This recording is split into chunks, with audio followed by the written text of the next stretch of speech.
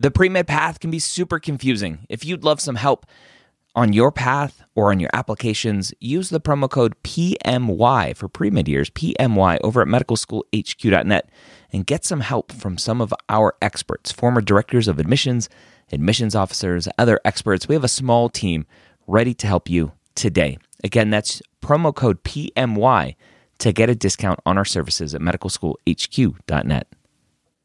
If you're applying to medical school in 2022 to start medical school in 2023, join me Wednesday or Thursday, Wednesday night at 9:30 p.m. Eastern or Thursday at 11 a.m. Eastern at premedworkshop.com. Go register today. I'm going to show you how to tell your story in your application. Again, that's premedworkshop.com. If you are applying to medical school in 2022, be there or be square.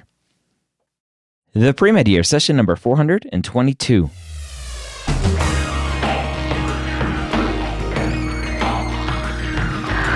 Hello, and welcome to the Pre-Med Years, where we believe that collaboration, not competition, is key to your success. I'm your host, Dr. Ryan Gray, and in this podcast, we share with you stories, encouragement, and information that you need to know to help guide you on your path to becoming a physician. What would you do if you didn't get into medical school the first time? What would you do if you didn't get in the second time? What would you do if you didn't get in the third time? What would you do if you didn't get in the fourth time? That's what our guest today, Michael, had to decide. Each time not getting an acceptance. Only one interview invite the previous 4 application cycles. His 5th cycle, though, was his best. We're going to talk all about his journey to medical school right now. Michael, welcome to the Pre-Med Years. Thanks for joining me. Well, thank you for having me, Dr. Gray.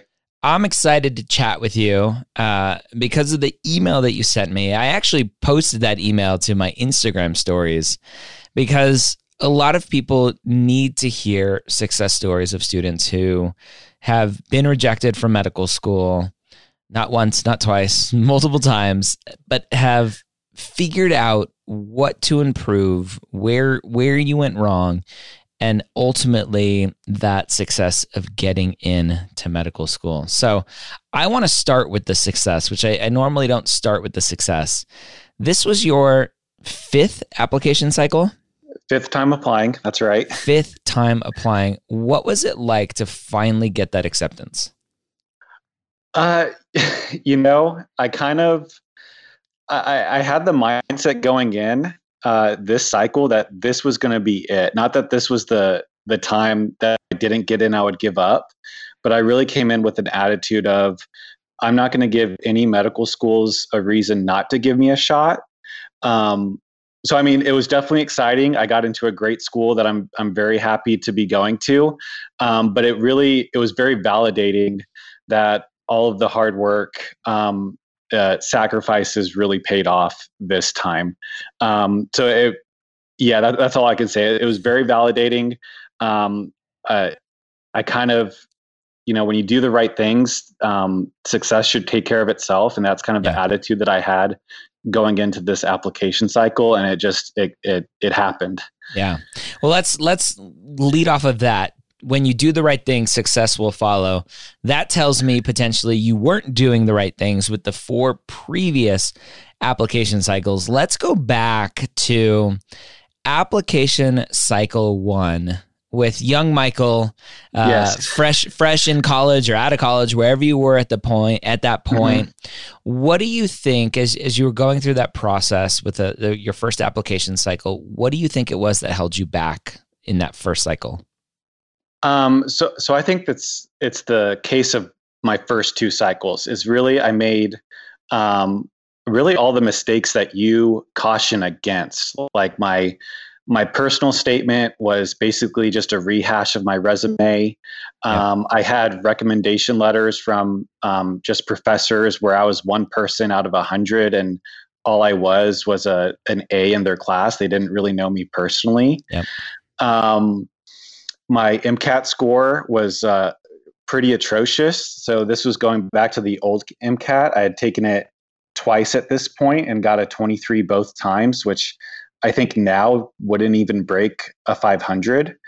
So I really didn't know what I was doing. I really struggled reaching out for help when I was in undergrad. Mm-hmm. So I think all of those things combined really is the story of why I was not successful. So really, I don't like to count the first two times, because looking back, I'm kind of thinking to myself, what was I thinking? Yeah. No, there's no way you would have gotten in knowing what I know now. Knowing what you know now. It's a powerful statement. Yeah. Yeah, exactly. So I think all of those things combined, the poor writing, the poor recommendation letters, and then the poor MCAT scores, I really did not have a shot. What was your GPA compared to that MCAT score? It was a 3.3. So I guess that too. And I think I'd heard stories that it was possible to get in with low stats, but I didn't really know that behind that was a really powerful story. Yeah.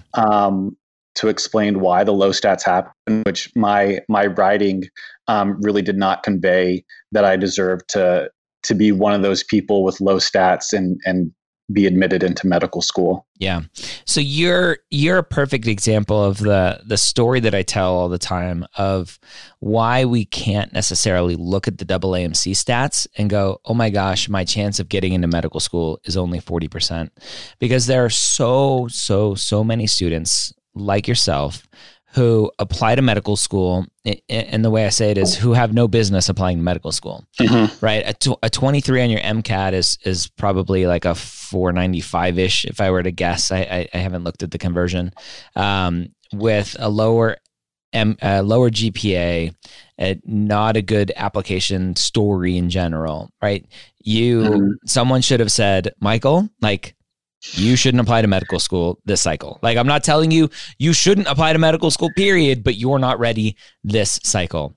And obviously that showed with the results. Did you get any interviews, any interest from anyone? No, not at all. Okay, which is what I would expect. So, perfect example of that, right? A lot of students are applying without any of the information necessary to make their application strong, and applying with some false hopes, applying with some I can never remember the word, naiveness or naivete. Yes, it's too fancy of a word for me. I'm too basic for that word. And just get through a process and are completely disheartened.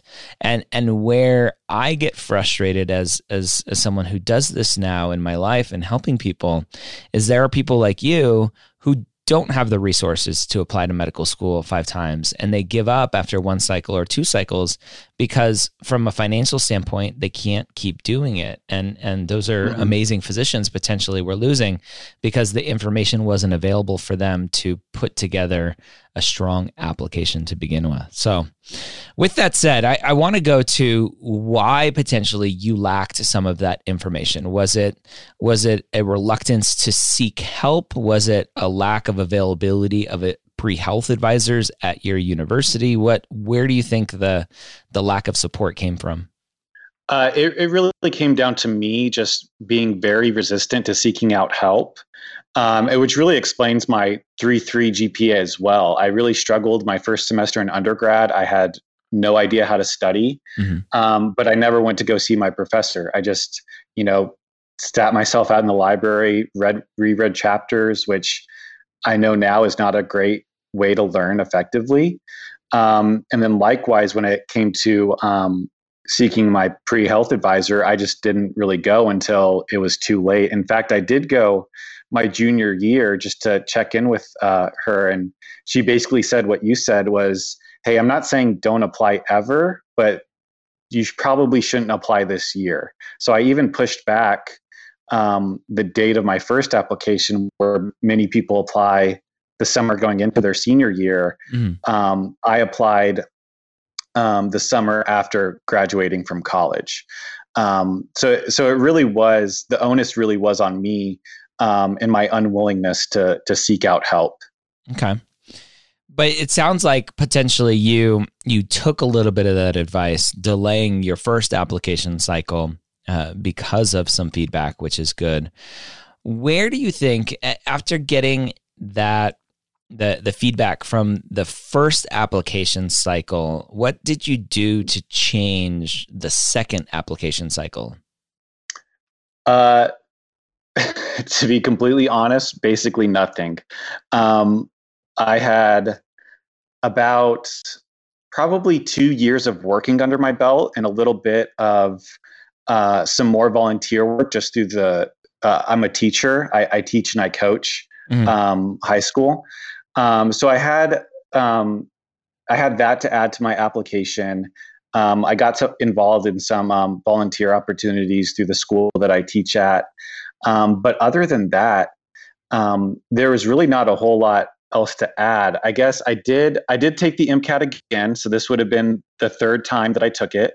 It's kind of hard to keep up with the timeline and which MCAT went to what application. But for my third MCAT score, I got a 504. And, I think the other thing too that you say all the time is med schools want consistency. I had clinical experience, some shadowing opportunities, but I really didn't keep up with it after college. And I guess that's another mistake that I made my first, 3 application cycles, is that I just focused on one thing. Like my second application, I did improve my MCAT a little bit. Like a 504 isn't horrible, but it's not really going to wow anyone. Where as opposed to the focusing on the whole complete application, other than a new, mediocre MCAT score and a couple years of work experience, there really wasn't much more that I added to it. Yeah. And it's such a great kind of assessment, self-reflection, is a lot of students will go, okay, stats. I need a better MCAT score. Nothing else really matters. And you got a better MCAT score, but definitely the rest of your application really matters, and not enough people pay attention to that. I want to focus on the MCAT for 2 seconds, because your score drastically went up from a 23 on the old scoring to a 504. That's about a 10-point increase. How did you do that? I think the big difference was I used the AAMC materials. So I did take a prep course in college from a third-party prep course, but all the materials we used was just from the prep course. I really wasn't that familiar that the AAMC, which puts on the MCAT, released their own practice MCATs. And at that time, with the old MCAT, there were up to like 10 practice MCATs that the AAMC had made that I just didn't know about. Yeah. And again, I don't want to put the blame on other people. This is something that, had I been more forthcoming and seeking out help with a pre-health advisor and maybe people that had gone before me, I would have known about. But only using a third-party source really didn't help me. So I think getting more used to the way that the AAMC asks questions helped me out. And additionally too, I teach physics and chemistry, and it really is true. The best way to learn something is by teaching it. And I really, even though it was a 504, I believe on that one, I knocked physics and the chemistry section out of the water just because I had been teaching it for a couple years by that point. Yeah. When it came to your third application cycle, did you get any interviews at that point? So my third application cycle, I got one interview. Okay. And what happened on that interview? I actually think the interview went very well. It was an MMI, and what I found was that after working for a few years, I really could very easily go back to my work experience when asked about how I would handle a certain situation, and really speak pretty eloquently about it, just because I had similar situations that I had dealt with. But I think really what it came down to is when they looked at my whole application at the interview, it still came down to, listen, this guy hasn't had any recent clinical experience since college. It doesn't really matter how good his interview went or how well crafted his essays were. That was really holding me back. Is that an assumption, or was that specific feedback that you got? So I did ask for feedback, not from that school, because I don't think they offered feedback. I'm just assuming that they did. But when I talked to an admissions representative from another school that I had applied to, that's what I was told. That Yeah. really, she suggested that I get a master's in S&P just to show that I was academically qualified, Yep. and also to get more shadowing and clinical experience because it had been since undergrad since I had had any. Yeah. And I want to just reiterate one more time for someone listening to this who may be new to the pre-med years and listening to me, and they hear you say that, like, I had all this experience in undergrad. Why does it matter if I have something new? And I just want to reiterate again, you are trying to apply to a profession, right, that you are saying, I want to do this thing for the rest of my life, theoretically, right? That's the whole point of this application cycle to medical school. And you are saying that I know that this is what I want to do, right? I'm applying here. I want to go a couple $100,000 in debt. Why not?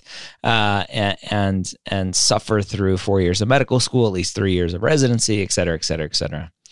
And if your actions, i.e. the activities that you are doing, do not reflect that, then there's a huge disconnect somewhere. And so schools are very hesitant to offer interviews and acceptances because of that. So it's not like there's a checklist and they want you to have a certain number of hours. They want to make sure that you know what the heck you're getting into, and not just because you had a bunch of hours a long time ago. Right. And I think that's something that I really learned from you and listening to your podcast is that, I looked at shadowing and clinical experience as proving to myself that I wanted to get into this. And, I shadowed in OBGYN and loved it. I did hospice care and loved it. So to me, I was like, well, I've already done these things. I already know. I've proven to myself that I want to do it. But like you said, it's not just proving to yourself. You have to show the medical schools that you really know what you're getting into. Yeah. Yeah. Okay. So third application cycle, some improvement. You got an interview. That's exciting. MMI, you've had some life experience. So the MMI is relatively easy. I think the MMIs are fun when you handle them well. No acceptance. What was that like? Third time you finally get that interview, and then to not get an acceptance and going to that realization that you're going to have to do this all over again. I mean, it was pretty devastating. And just to paint a picture, we had, like I said, I coached baseball. So I had just gotten finished with a game, and we just got absolutely shelled, run ruled. And so I was just sitting in the dugout waiting for GV to start, and I opened up my email, and then that's when it came, like the update letter that I wasn't going to be able to get accepted. And it really was devastating. But I will say that when I interviewed, I really felt like I belonged. Like I felt that I was just as smart as any of the other applicants that are interviewing. I felt like the interview went really well, that I really did have it in me. So yeah, it definitely was devastating again. And just with the knowledge that this was going to take more work. But it also kind of showed me too that I really did have it in me to apply, get an interview, and then ultimately hopefully someday get an acceptance. Talk about it from a financial perspective, right? Applying to medical school isn't cheap unless you're applying to Texas medical schools, which is capped at a certain number for the application cycle. So that definitely helps. What was it from a financial standpoint, whether doing a master's, the application fees, secondary fees, MCAT fees, all of that stuff? What was that thought process like? I am pretty frugal. I paid for my college and had done a very good job of paying back my loans, and I would teach summer school courses to save some money too. So when I was working, at least for me, having a salary job, it definitely does take a hit if you're spending like $3,000 an application cycle. So I think if you work full time, it's definitely doable, and that's what I would say, because I've done it a couple of times. But when I went to go get my master's, if you're not working full time, if you have to take a part time job, it's kind of a give and take, right? Because if you're working full time, you're making enough money to finance this. But many of the things that medical schools require, just the amount of sheer time that it takes to get these things done, like completing a master's and getting clinical experience. If you have a full time job, it's not always very feasible. So I was able to do the things that I needed to do by quitting my job, going for a master's, and being a full-time student again. But I basically blew 5 years worth of savings to get my master's and applied again.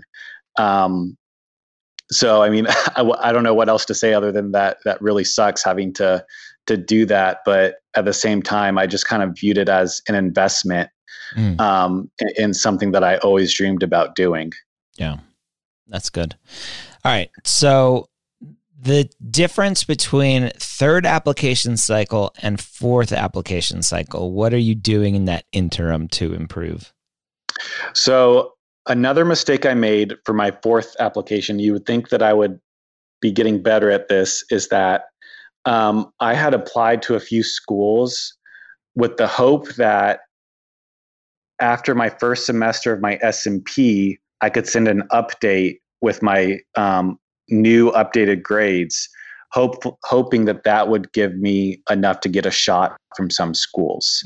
And it just wasn't. By December, when I'm sending my final transcripts and my new hours with shadowing and clinical volunteer work, it just was not enough. Yeah. To get any interviews. I want to just drive that home a little bit more. A lot of students do what you did and rely on an update letter to say, look, I'm doing better. Take a look at me. And usually when that happens, the update comes too late. And so for students out there, and some schools don't even take update letters, so it doesn't matter. Now, TMDSAS is a little bit different because TMDSAS, you can update your grades in TMDSAS and they'll push it out to all of the schools. So it's a little bit different. But I generally will give the advice to students, if you need those improved grades to prove academic readiness and capability, do not apply until you have those grades like under your belt, like on a transcript, done, solid, final grades, ready to rely on, or else you're just wasting another application cycle, hoping that a school will take an update, hoping that you get the grades that you're expecting to get. And there's just lots of hope. It's funny. I'm a huge tech nerd, and there's a saying in the tech world for some people that I follow in the tech world is, don't buy a product because of the promise of some update that's coming later, right? Make sure that update's there and it's working before you actually buy the product, if that's what you want in that product. So it's just kind of the same thing with the application and improved grades.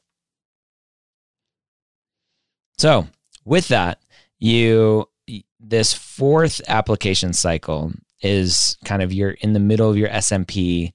You're hoping that the grades are going to improve. Did you get any interviews fourth application cycle? No interviews. Were you doing extra clinical experience, shadowing, getting those experiences back under your belt?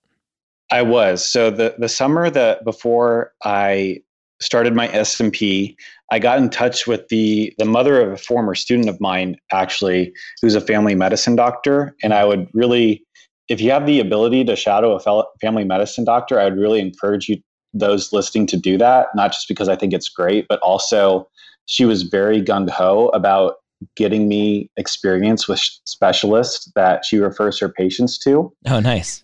So yeah, it was awesome. I saw cardiology, orthopedics, urology, oncology. I'm probably missing a couple because she was just so amazing and wanting me to get this experience. And then I also started volunteering with hospice again, which is what I had done in college for volunteer experience as well. Yeah. Well, very cool. So you're getting some shadowing experience, some hospice. You're doing your SMP. For you, let's talk about the SMP. So your undergraduate grades, not horrendous, not outstanding. Where or how did you decide where you wanted to do a master's degree versus doing a post-bac, undergraduate post-bac? And how did you look at programs to apply to? So it really was based on the advice of the admissions representative that I talked to. She told me that I really needed a master's to prove that I could handle medical school. And where I'm at in Texas, there's a few really good, well-established SMP programs. And I asked her, does it really matter where I go? And she told me, no, a master's is a master's. As long as you do well, it should really help your application. So I've been living in the same city for the past, basically since graduating from college, so 6 years. And there was actually a new SMP just for pre-professional students like myself that had opened up at the university in town. And I was a part of their second year. So after being told that, it really doesn't matter where I go get my SMP, just the ability to not have to move. I'd gotten close to fellow colleagues that I'd worked with, and knowing that I could go visit them and still go to baseball games on Friday nights, really sealed the deal, just to stay where I was at and try to knock this master's out of the park. How did you approach your studying so that the same mistakes that you had in undergrad weren't continued in your master's program? So before I entered, I read a really remarkable book called Make It Stick. And then on the Facebook page, the Pre-Med Hangout, whenever I see someone that posts something like, oh, I just can't get the hang of studying, I always try to comment and say, you need to read Make It Stick. That's very funny, because I've read that book, and it's definitely a marketing book. So I'm very interested in how. Well, it's all about, it discusses ineffective study strategies, which happen to be the most common and popular study strategies, like rereading chapters, highlighting, taking notes. Oh, make it stick. So there's a marketing book called Made to Stick that I was thinking of. So Make It Stick. So different. All right. M-A-K-E, Make to Stick. Make it stick. Yeah. Make it stick. All right. So then it also discusses like really effective study strategies. So things like spaced repetition, changing up the variety of your studying, things like that. And I implemented a lot of those strategies into my master's program. And that made a huge difference, because in college, if I didn't understand something, I was just reread the chapter over and over again. And then just to come to find out that really is not a very effective way to learn. Yeah. The other thing too is knowing that I really struggled reaching out for help in college, and I had a lot of really great mentorship as a teacher. I avoided a lot of like challenges that first and second year teachers face because I had really great mentorship. But just coming to that realization that it's okay to go seek help, go to office hours there's no need to suffer in silence. I do love solving problems, but if I'm not getting it, just go talk to the professor. So I think implementing really effective study strategies and being willing to go ask for help, to go to study groups, all those things combined really helped me do very well in my SMP, as opposed to when I was in college, I really struggled academically. Yeah. Okay.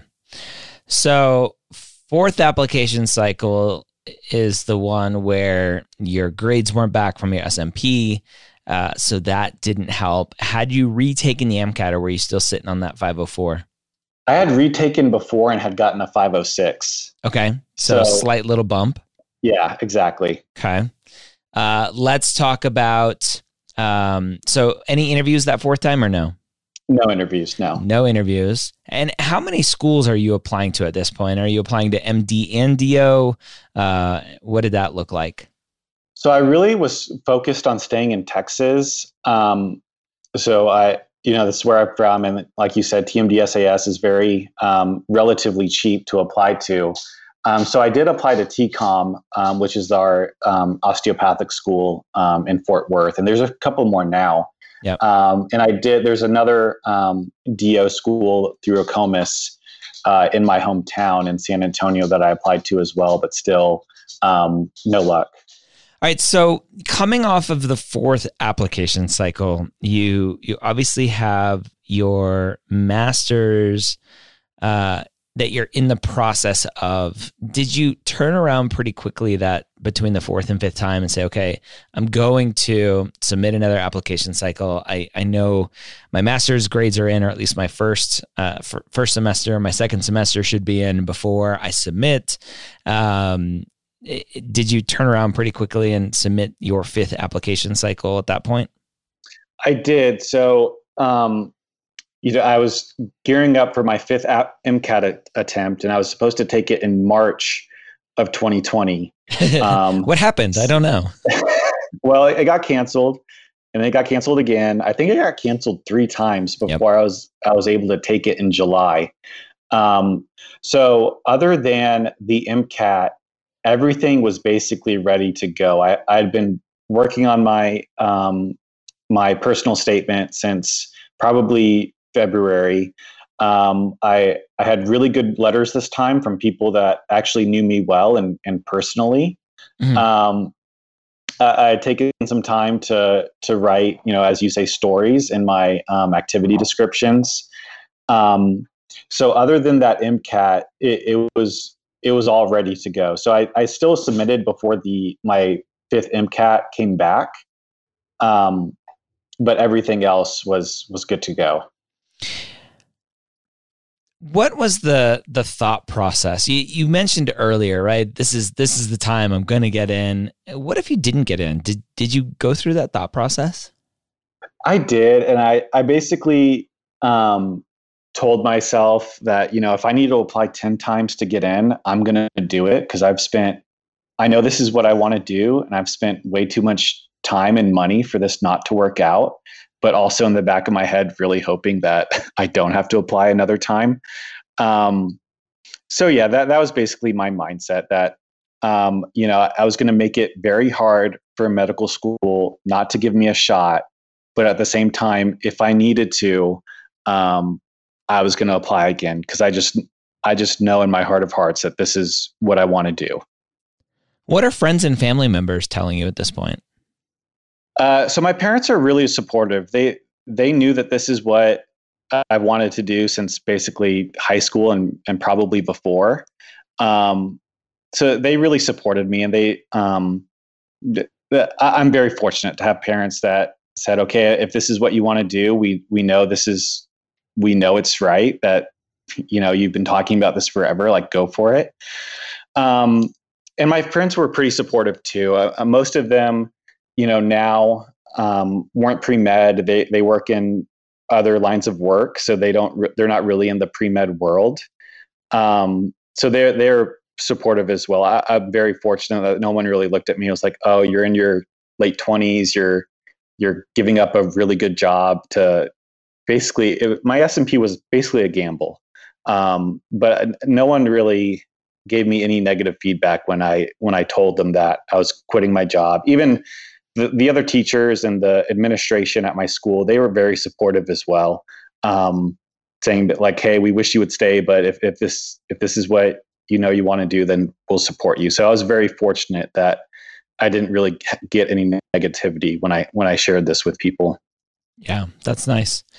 When you submitted this kind of fifth and final application cycle, what was that waiting process like to finally go, okay, no, I've kind of put it all out there. I'm retaking the MCAT, or I got my score back at this point. My master's degree is good. How did you end up doing with your master's?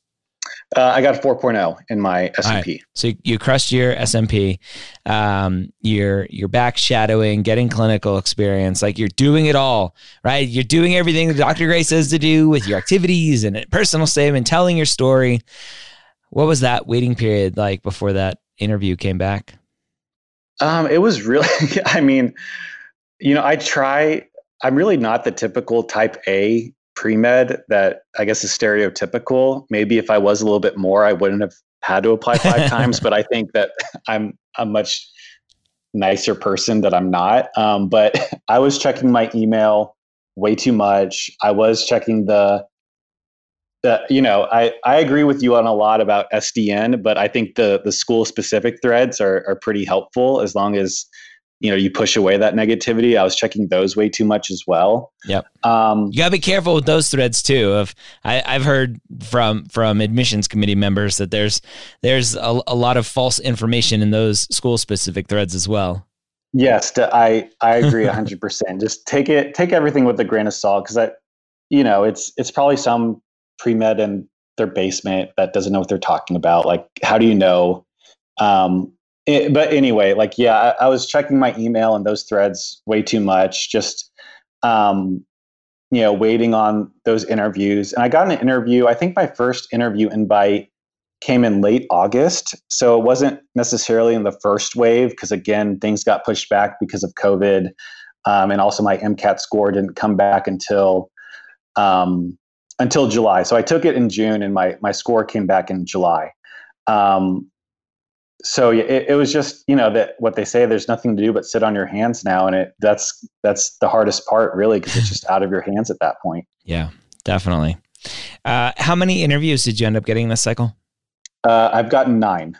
Wow. So huge change, right? From one interview way back in the day. Was that the only interview you had? That one interview? That was my only one. Yep. One interview way back in the day to 9 now. What do you contribute the biggest success to? Do you think it's the change in your GPA? What did you end up getting on the newest MCAT?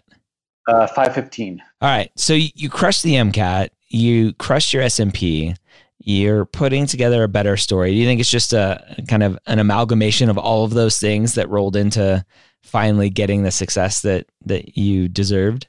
I really do. And it seems so obvious when I say this, but it's like, really the difference was I put together the most complete application that I could. I really didn't have any blind spots. I had good rec letters. I had a good personal statement, good activity descriptions, good MCAT score, good GPA. My biggest piece of advice, which I know seems so obvious, is put together the most complete application. Because before, I was just focusing on one thing at a time. Like, okay, maybe if I just get my MCAT score higher because I'm not in college anymore, only to realize the next year that my essays were just trash, and then spending that cycle trying to write thoughtful essays, only then to realize that it had been a couple of years since my last clinical experience and volunteering. So it really was just the combination of telling my story and having all those things that you need to show medical schools that you are capable to get a shot. Well, how did you get that improvement in your MCAT score?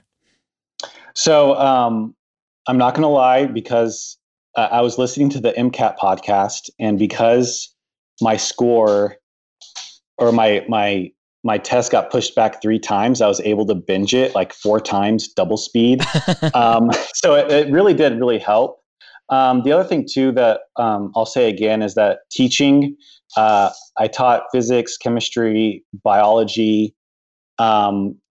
It seems strange that being a high school teacher would help with the MCAT, but a lot of the MCAT, like you've said on the MCAT podcast, really is foundational. So I really didn't have to spend that much time reviewing like kinematic equations or Newton's laws because I knew them. Mm-hmm. I could spend more time focusing on how the AAMC wrote their passages and ask questions, which I think is just as important as content review. Yeah.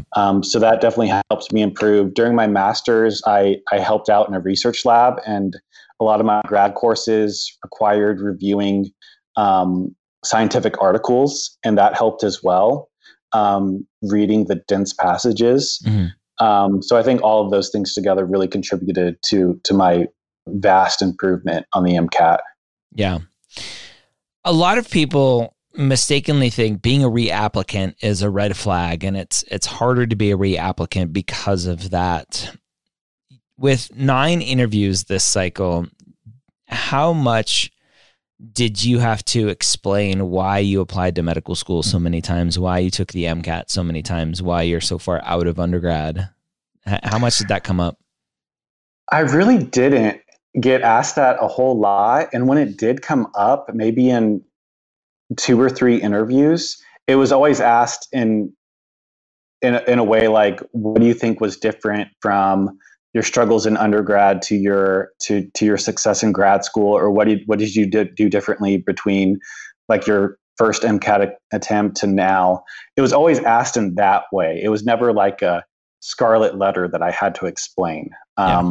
Most of my interviewers, like you said, just wanted to have a conversation. They were very interested in my time teaching, my time as a baseball coach, and things like that. They just wanted to get to know me. That I really didn't have to explain myself a whole lot in terms of why I struggled in undergrad. Well, Michael, it's been a long journey for you. You're finally here, starting medical school in the upcoming year. What was that reaction like? What was that sensation feeling like for you to finally get that acceptance? I don't really think it's hit me yet. Again, it's just very validating that the hard work pays off. Like I said, like baseball has been a huge part of my life. And I had a baseball coach that used to say, like, do the little things right and winning takes care of itself. And, I did all the little things right this time, and the application kind of took care of itself. But it's just very validating to know that the hard work did pay off. The gamble by quitting my job to do the SMP paid off as well. I don't think it's really truly hit me yet that I will be starting medical school soon. Yeah. What words of wisdom do you have for the student out there struggling with retaking the MCAT or reapplying to medical school? So a couple things I would say, like, definitely read, make it stick. If you're struggling in school, it really is phenomenal how much it helped me. And I think the other thing too that really helped me was to find little victories on the way.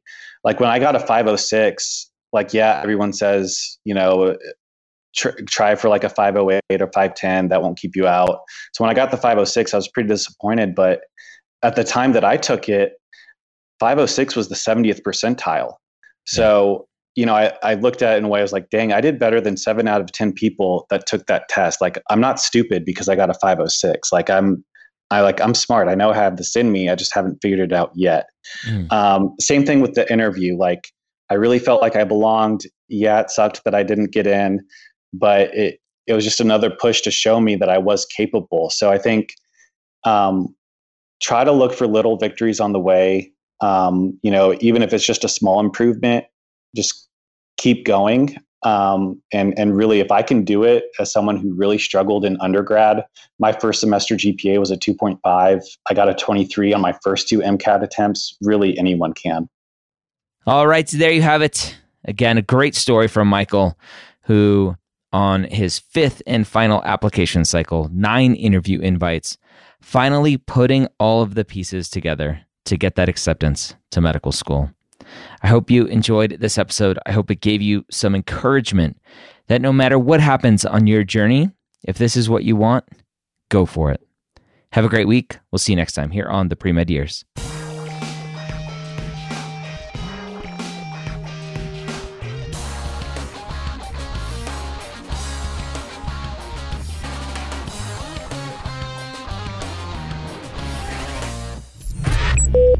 This is MedEd Media.